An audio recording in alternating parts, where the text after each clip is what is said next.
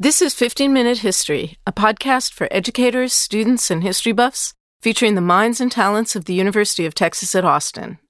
15-Minute History is a partnership of Not Even Past and Hemispheres in the College of Liberal Arts at UT Austin. Welcome to 15-Minute History. I'm Henry Winsek, PhD candidate of Modern U.S. History at UT Austin. Populism as a term seems to be describing everything in contemporary America today. It's a way of describing policies, campaigns, or even just a style of communication, and it seems to be thrown around so often that it's basically lost any particular meaning. But today's guest, Dr. Stephen Hahn, professor of history at New York University and author of The Roots of Southern Populism, Yeoman Farmers and the Transition of the Georgia Upcountry from 1850 to 1890, locates populism in a very specific time and place, which is the rural American South of the 1880s. Dr. Hahn, welcome to the program. Thanks. It's great to be here. And so populism emerged, you argue, in the rural American South in the 1880s. What was going on in that particular time and place? Well, the South underwent a number of really significant transitions in the mid to late 19th century. One was that slavery was abolished, and the South, as well as the rest of the country, made a transition from being organized around slave labor to being organized around new forms of free labor. The other major transition that took place is that lots of small farmers, people who had been non-slaveholders or small slaveholders before the Civil War and who were on the edges of the market economy, grew mostly subsistence crops, were drawn in to the cotton economy, and they began growing more cotton. And in and of itself, it would not necessarily have been a big problem.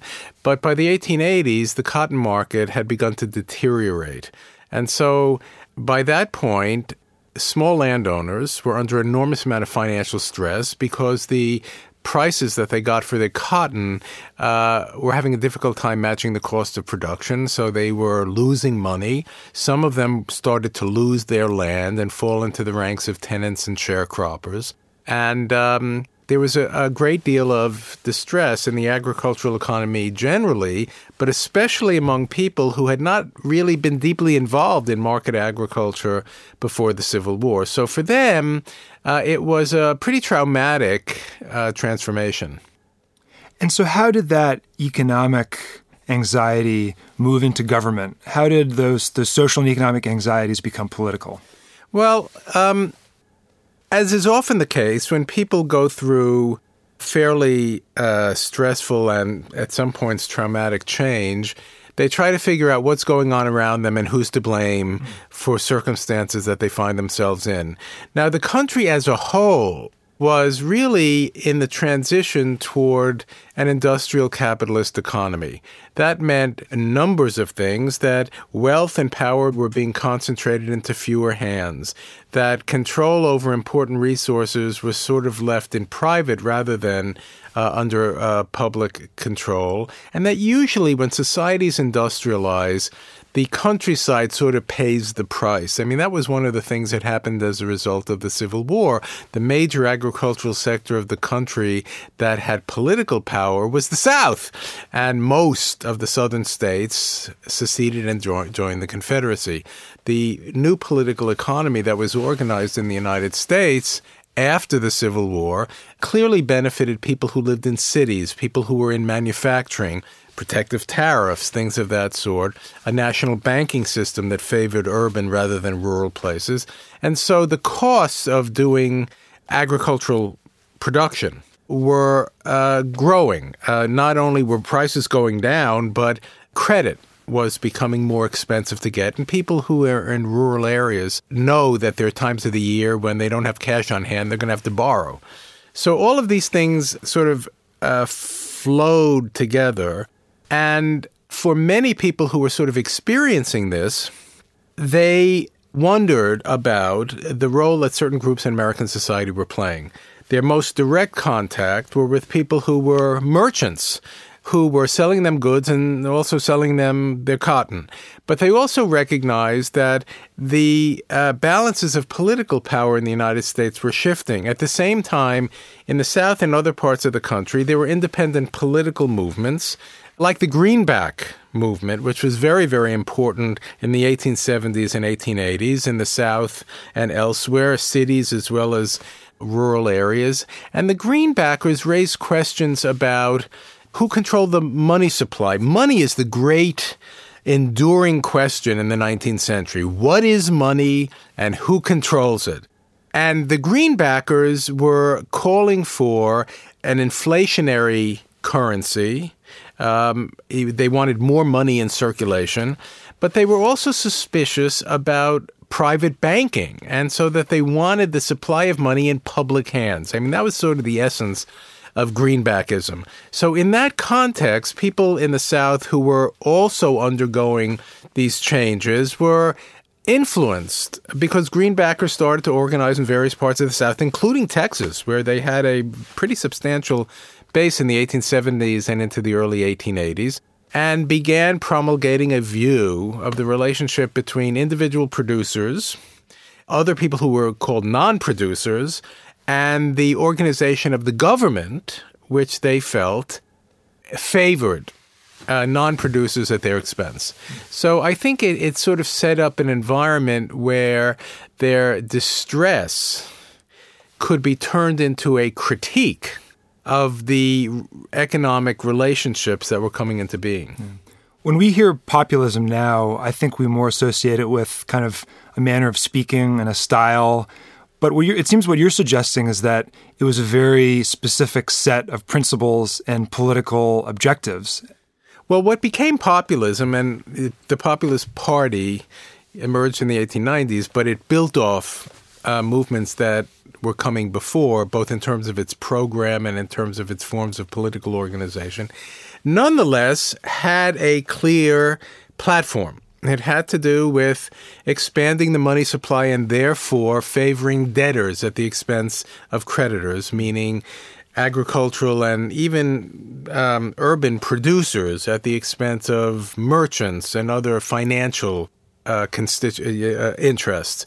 It had to do with the abolition of national banks, which were in private hands, and the federal government taking over the functions of printing money and controlling the money supply. It talked about nationalizing the means of transportation and communication.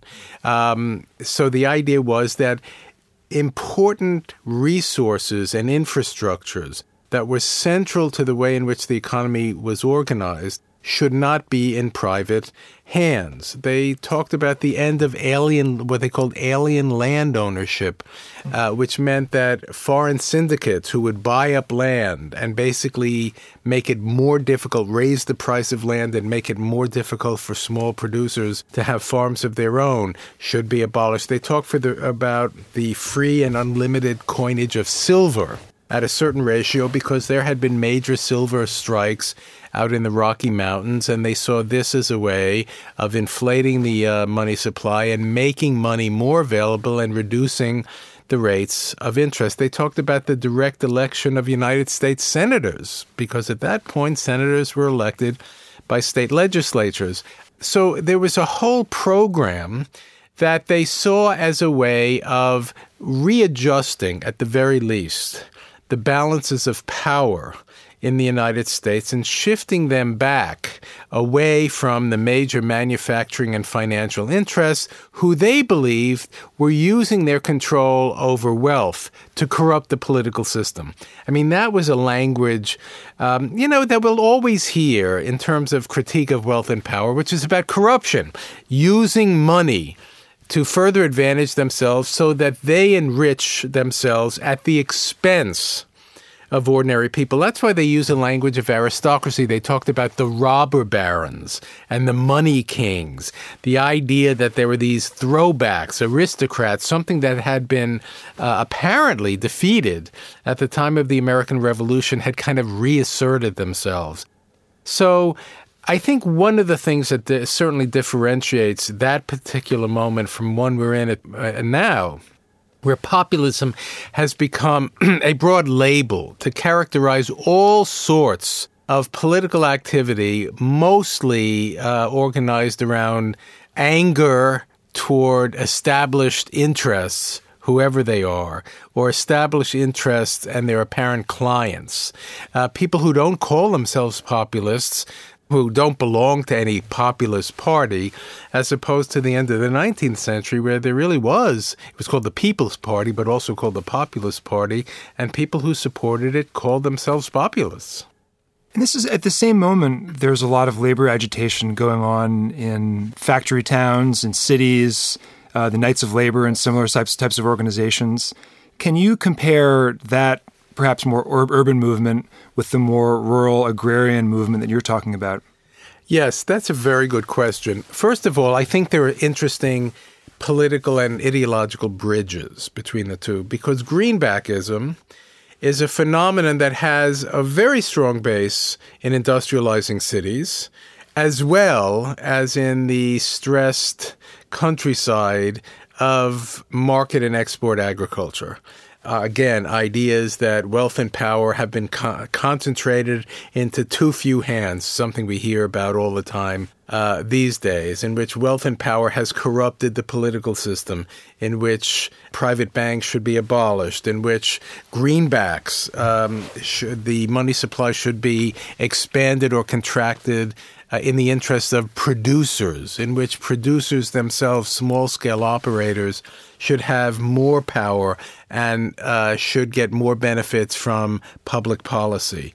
So that was the bridge. The problems were there too. First of all, if you looked at industrializing cities, the working class was mostly foreign-born or first-generation immigrant. Many of them were from Europe, increasingly from Southern and Eastern Europe. They were Catholics, they were Jews, they spoke different languages, they had their own communities. And what's more, they were dependent on buying cheap goods from the rural areas, right, to feed themselves. In the countryside, you're looking at white, native-born, Protestant people who are looking to raise the prices of the crops that they grow. So there's economic tensions between them. And then as constituencies, they're very different culturally. So the Knights of Labor, it's good that you mentioned that because, we think about the Knights of Labor mostly in its industrial settings, but the Knights of Labor was organized in many, many different areas of the country, including in the South. They organized rural workers, especially black workers in the South, but not only them. They organized people who were in small-scale rural industries. This was true in the South. It was true in the West. But I think it was very difficult to maintain, and as a movement ongoing. So the populists in the 1890s, for example, didn't do well in industrial cities east of the Mississippi River, but they did well among workers in the Rocky Mountain states. They did well among some workers in the far west and in places like Idaho, where there was a tradition of radicalism among miners, among timber workers, among people who lived in these smaller western towns. So that's where the bridge worked out much better politically. But the populists, did best in rural areas of the plains, of the South, and of the Rocky Mountain West. East of the Mississippi River, the populists never really did very well, although the Democratic Party, which had a complicated relationship with the populists, did better. You alluded to race in your last answer. How did race figure into the populist coalition? Did it drive a wedge within what was ultimately an economic alliance? Well, in some ways, the social base of the Populist Party would have been the least likely people you would imagine to engage in some kind of biracial political coalition. Most of them had been non-slaveholders before the Civil War. They were small agricultural property owners. They might have been tenant farmers as well. They had a sort of history of racist ideas and hostility to African Americans who were enslaved. Part of it was they kind of saw slaves and big landowners as joined at the hip, and therefore they were angry at both of them for being, sort of part of the elite.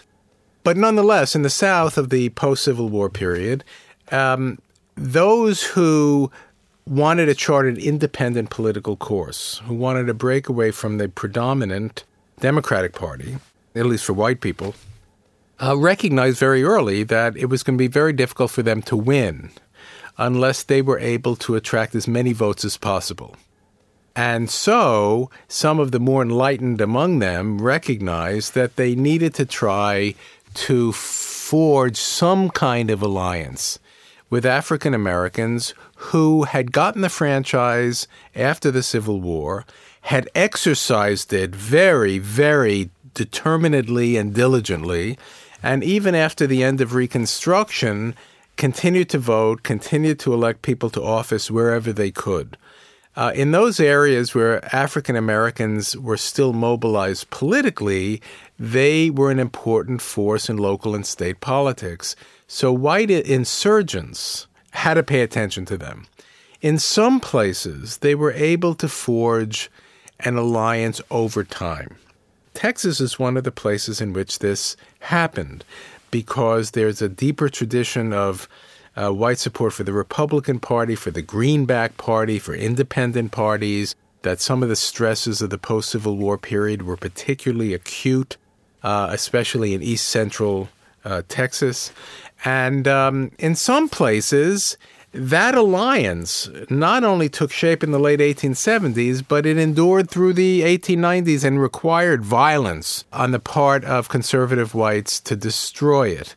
Other areas, the alliances were thinner and more temporary, but oftentimes there was a direct pitch to African-American voters which said, you know, we're in the same economic boat. It was an economic argument that as smaller producers and tenants in the countryside, that we're suffering because of the low prices for our crops, the high interest rates we have to pay on credit, the political manipulation that's going on that's preventing any opposition to the Democratic Party from getting organized.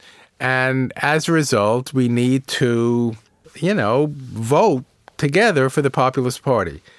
And this began to accomplish what I think the Republican Party had initially imagined for the Reconstruction period, to try to build itself as a political organization dependent on the votes of African Americans and of more humble whites.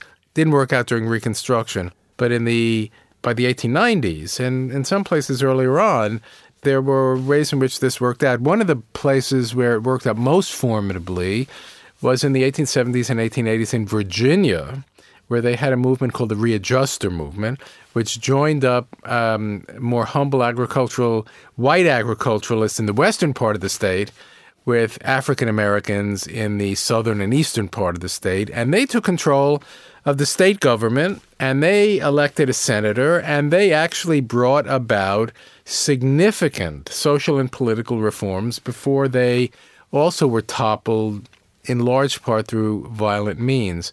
But I think one of the limits of all this was that most white populists, and there were exceptions, but most of them really weren't interested in what African Americans really wanted and what their interests and concerns were. They were interested in their votes.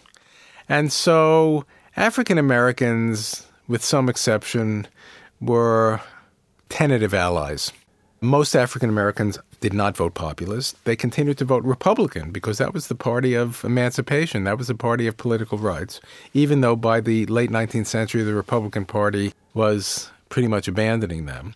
And those who did vote populist, I wouldn't say were committed populists, but they were hoping that if the populists won, the power of the dominant economic and political interests in the South and other parts of the country might be weakened. Would you judge populism as a political movement as a failure or a success or somewhere in between? Well, it's a funny thing. On one level, you could argue that many of the things that the populists were interested in came to be. We have direct elections of United States senators. We have a Federal Reserve System where the money supply actually is in government hands as opposed to private hands. There are other reforms that have to do with farm legislation that creates effectively cooperatives. One of the things I neglected to mention was the populists were interested in what was called a sub-treasury system, which was going to be a nationwide system of co-ops. The idea was to sidestep the power of local merchants and finance capital elsewhere, where farmers could bring their crops, deposit their crops that could be held back for sale when the price went up, and on the value of the crops get credit at low rates of interest. Well, in point of fact, by the 20th century, this kind of farm policy, which has to do with price supports that comes in, like the Agricultural Adjustment Act, that comes in the New Deal and some legislation earlier in the 1920s, was a version of what the populists proposed. On the other hand, I think it's not incidental that these policies come into being after the populists were defeated. So the populists were regarded as a very threatening movement, but their ideas could be embraced later on when the sort of radical edge of populism no longer had to be confronted. So I do think that part of the legacies of populism show up in the left wing of the progressive movement. They show up in 20th century American socialism. We have to remind ourselves that some of the strongest socialist states in the 19-teens were Oklahoma, Texas, Louisiana, right? And to look at the New Deal, where populist sensibilities, still have real traction. And it was also a time, as it works out, that the first scholarship on populism is being written that looks at populism as a progressive force in American society. To this day, I think it's a reminder that popular mobilizations can be very effective politically, even if you're not necessarily happy about, what they're pursuing. So I think that that's one of the things we have. So they many of the things populists were interested in did come to being, but certainly the relative disempowering of the countryside was not transformed. We know the rural population has shrunk, the number of farms has declined dramatically over time, and the power that had been out there and the kind of cultural force that may have been there did not endure. And I'll just close with the present time. Is it possible to draw any parallels between the populist movement of the 1880s with the present-day strain of populism? Well, certainly one of the things that you can't help but see is that in what we call the Gilded Age of the second half of the post-Civil War 19th century, that issues about concentration of wealth and power, economic inequality, political corruption that comes from the use of wealth for political purposes was a central issue. And the populists are only one of many, many independent political movements, labor movements, that organize themselves in response and mount a critique of American industrial capitalism in the latter quarter of and third of the 19th century, using similar languages that we see now.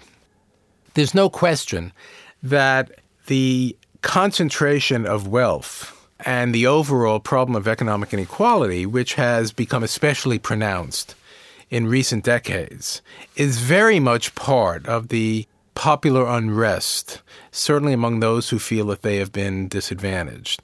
It has not taken the same kind of organizational form because in the 19th century, it led to rural organizations, urban organizations, labor organizations, really organizations that were among workers and producers. Whereas today, most of this discontent is not organized. I mean, one of the remarkable things about this recent election is that, Donald Trump was elected president without doing anything in terms of really on-the-ground mobilization. He didn't. I mean, it's actually astonishing that it happened. So you don't have those forms of organization. As a result, there's no agenda.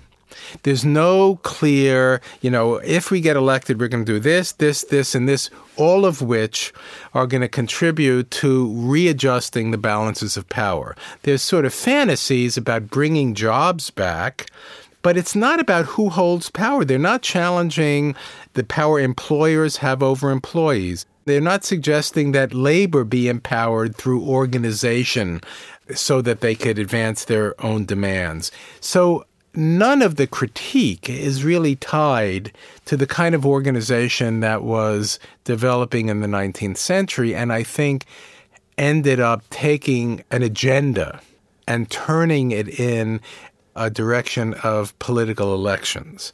Now I think it's much more inchoate, and it's very hard, since the word populism is used in so many contexts here and elsewhere, and is attached to so many different kind of movements, mostly of the right, but not entirely so, whose only shared identity is a dissatisfaction with the behavior of established elites, whatever that means. So I think the populists knew who they were up against, and they named them, and they knew what they wanted to do, and they laid it out. And whether people think that, there's been discussion and debate about how effective their proposals might have been, but there is no question that had the populists won political power, or even had the Democratic Party won political power, it would have affected the way in which the political economy of the United States was organized. Now, one might say, well, there was no way they were going to win, and maybe that's true. But even in the election of 1896, which was, really the last substantial one in which the populists had a presence, they lost the electoral vote pretty substantially, but the popular vote was very, very close. And that's significant. So I see circumstances that are similar. But in terms of the very nature of the political movement, insofar as it is one now, I think they're quite different. Well, Dr. Stephen Hahn, thank you so much for being here today. Well, thank you for having me on the show. I appreciate it. For a transcript of this episode, images, and links to more information, visit our website at 15minutehistory.org. That's the numerals 15minutehistory.org. You can access our full catalog of episodes free of charge at our website and through the iTunes U app for iOS or the TunesViewer app for Android. You can also access the 10 most recent episodes through the Apple Podcasts app, Google Play Podcasts, Stitcher, and Overcast. 15-Minute History is produced in partnership between Not Even Past and the Hemispheres Outreach Consortium. Our executive editor is Joan Newberger, and our technical editor is Christopher Rose. Our audio engineers are the awesome folks in the Liberal Arts Instructional Technology Services, Jacob Weiss, Morgan Honecker, Will Kurtzner, Samantha Skinner, and Michael Heidenreich. Special thanks also to Michael De Leon, iTunes U Site Administrator with Project 2021 and Educational Innovation. The University of Texas at Austin is a free speech campus. Opinions and viewpoints expressed in episodes of 15-Minute History do not represent the official position of the University of Texas or of any of its colleges or departments. Thanks for listening. We'll see you next time.